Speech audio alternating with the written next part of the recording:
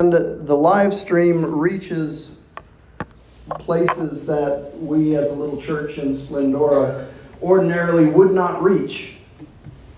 At last count, there were something on the order of 26 nations across the globe that tune into our little service here from Splendora, Texas. Yes, thanks be to God. Which shows me that the world is hungry for the gospel of Jesus Christ. And we are the instruments, the vessels that carry that gospel along with many of our brothers and sisters in Christ across the globe. But do not underestimate your role as ministers of the Word of God. We all have a part to play. We are all part of the body of Christ.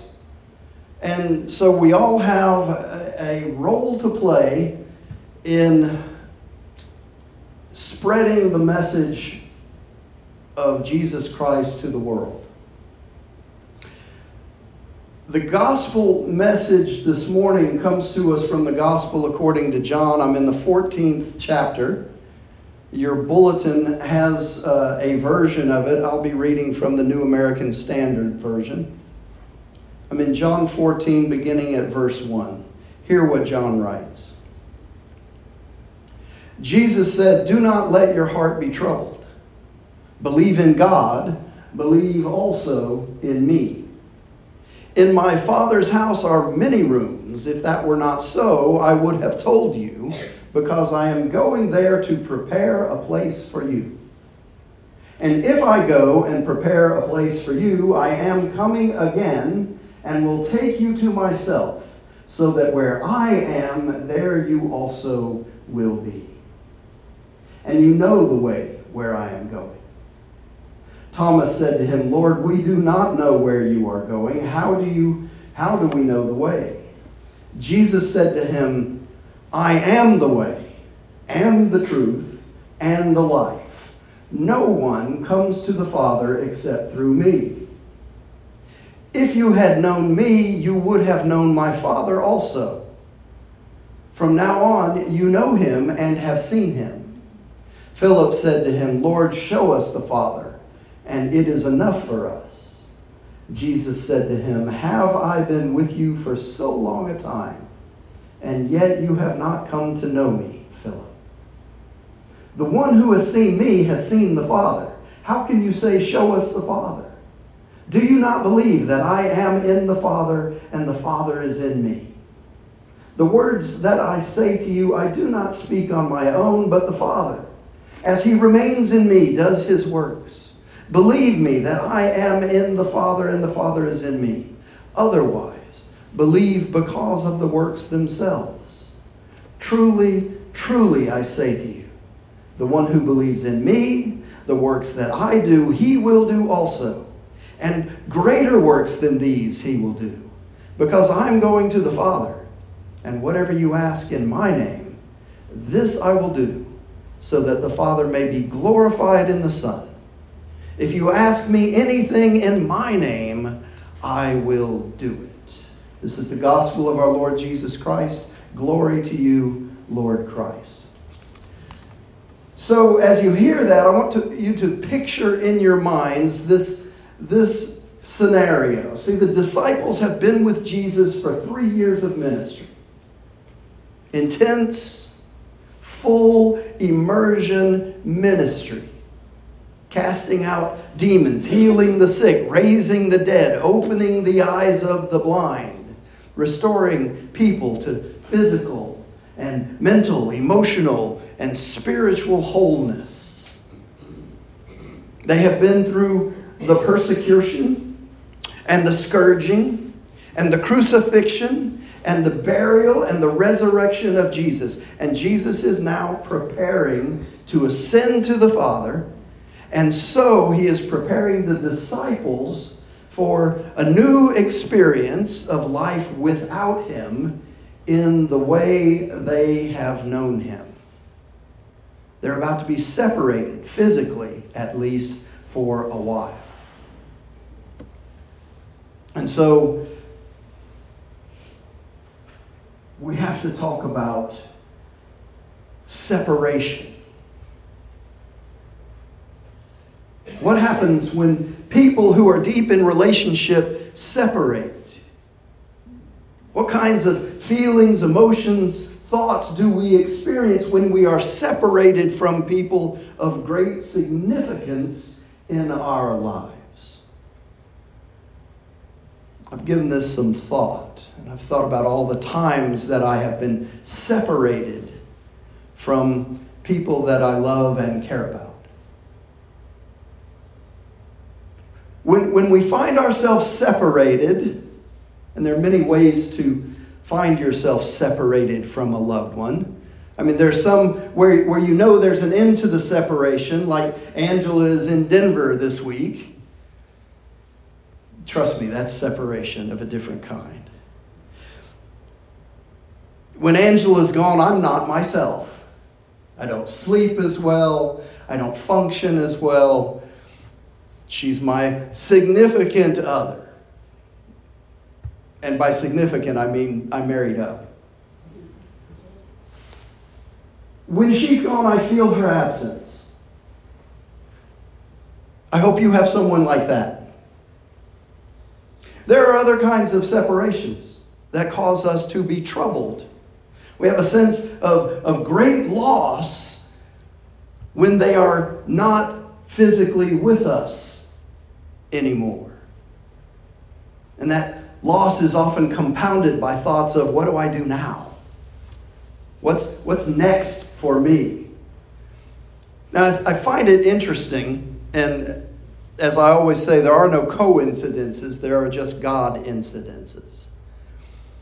I find it interesting that this week, on May 1st, we reached an important milestone in Methodism. Do you know what it was? It was the first anniversary of the Global Methodist Church launching. It's hard to believe, but it's been a year. It's a milestone which is cause for great celebration for those of us who have joined this new Orthodox, Bible-based denomination, this branch of Wesleyanism that is in tune with the original Methodist roots, authority of Scripture, lordship of Christ, celebrating 2,000 plus years of the apostles' teaching. But that celebration was brought about because of a great separation. Now, I'm not one to look back, because trust me, the way forward is where we want to keep our eyes focused.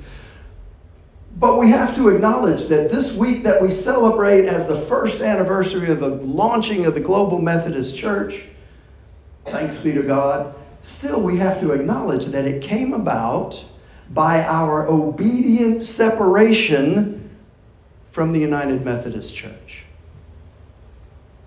And so we have experienced separation, haven't we?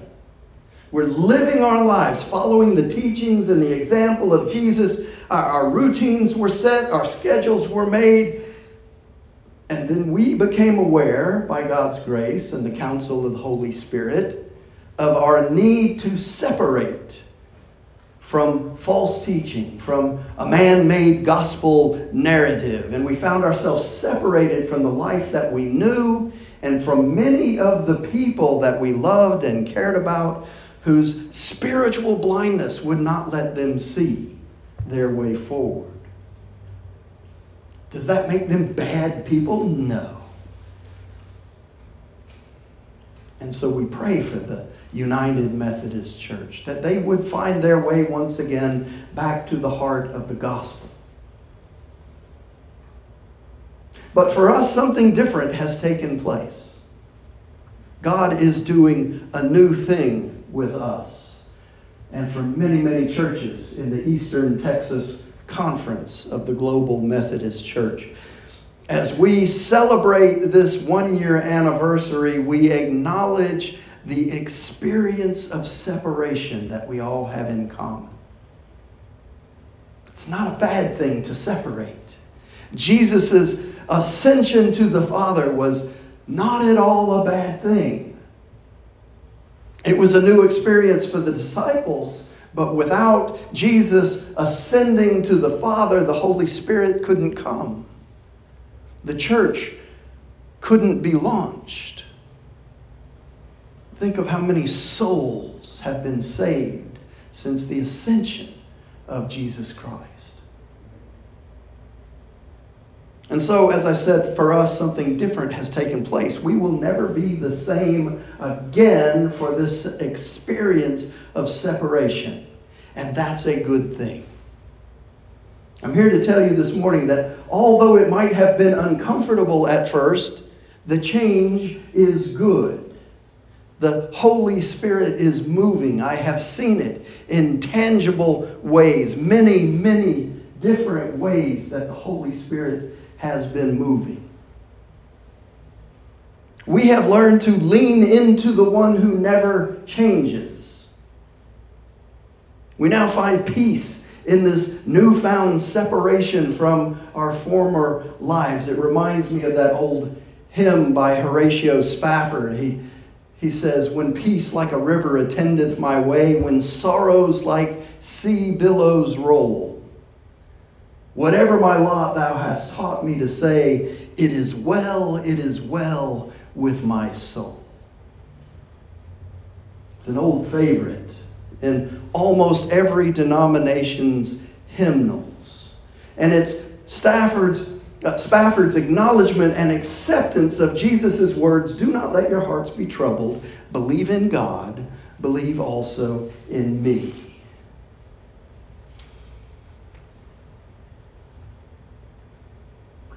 All of us experience separation in varying degrees.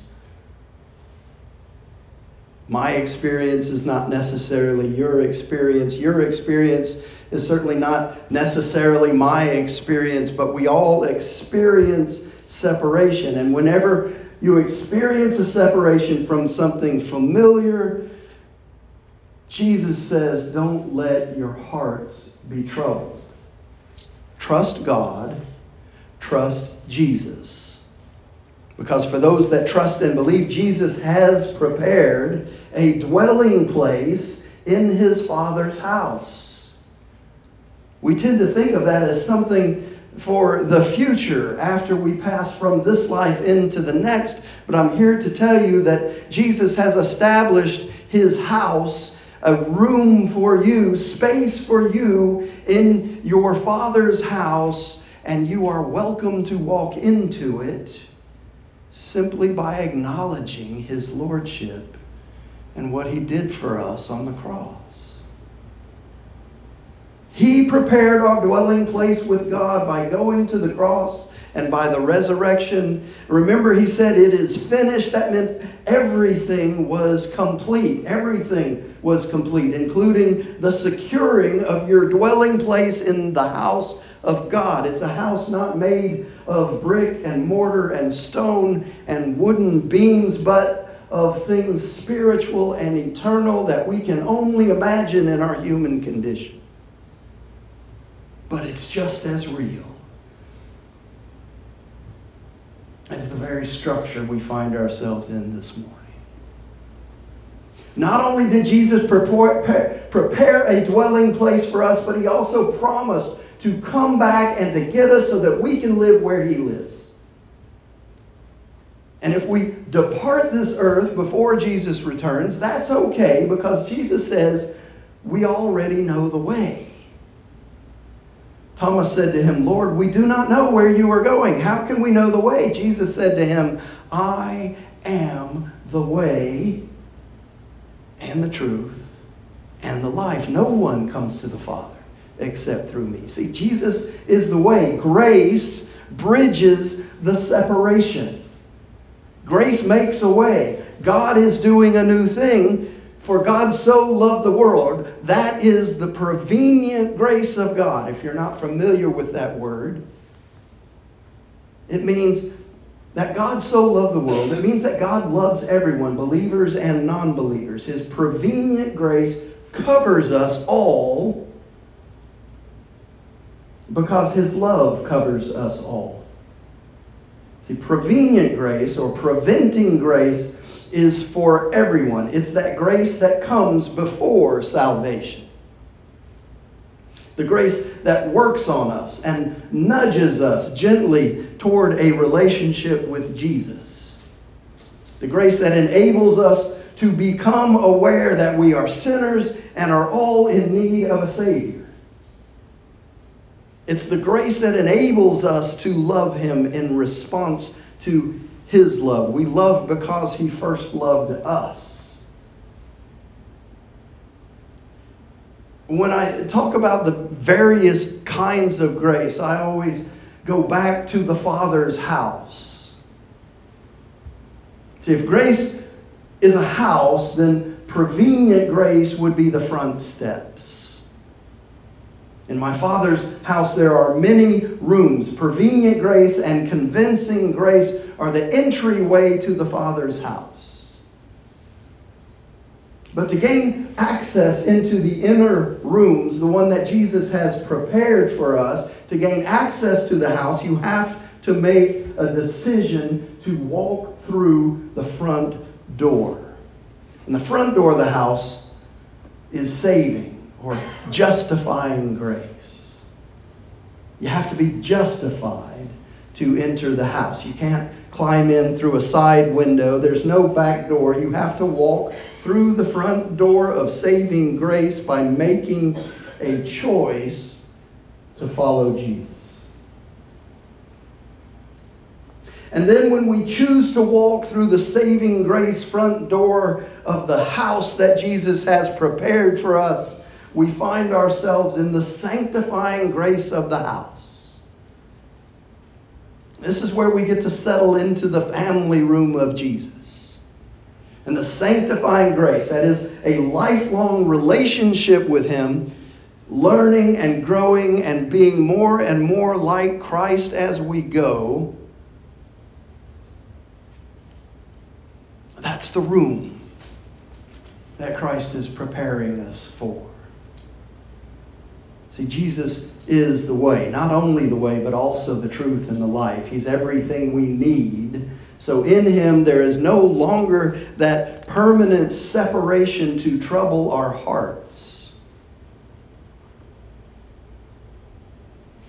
When I think of separations that have occurred in my own experience, and I'm not talking about Angela going away to visit our grandson for his second birthday. You have to go to my Facebook page and check out the picture of Noah with his bow tie and his little outfit on. You will be blessed. I'm just saying. When I think of separations, real separations, I always return to John 14, 23 to 29. Listen to what Jesus says. Anyone who loves me will obey my teaching. My Father will love them, and we will come to them and make our home with them. Anyone who does not love me will not obey my teaching. These words you hear are not my own. They belong to the Father who sent me. All this I have spoken while still with you. But the Advocate, the Holy Spirit, whom the Father will send in my name, will teach you all things and will remind you of everything I have said to you. Peace I leave with you. My peace I give to you. I do not give to you as the world gives. Do not let your hearts be troubled, and do not be afraid. You heard me say, I am going away, and I am coming back to you. If you loved me, you would be glad that I am going to the Father, for the Father is greater than I. I have told you now before it happens, so that when it does happen, you will believe. See, in that promise from Jesus, we can find peace, you and I. In that promise, we can hang on until Christ comes to take us home. See, in that promise, we can press forward into whatever the Holy Spirit leads us in our new global Methodist movement, a church founded on loving God by obeying His teaching. In that promise, we can say, whatever our lot, you, Lord Jesus, have taught me to say, it is well with my soul. It's time to take stock.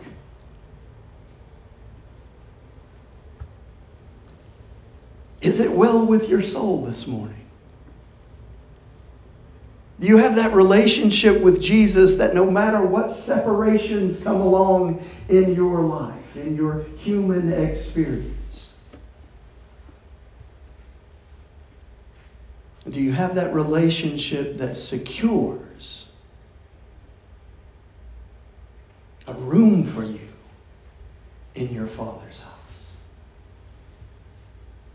In the name of the Father, and the Son, and the Holy Spirit. Amen.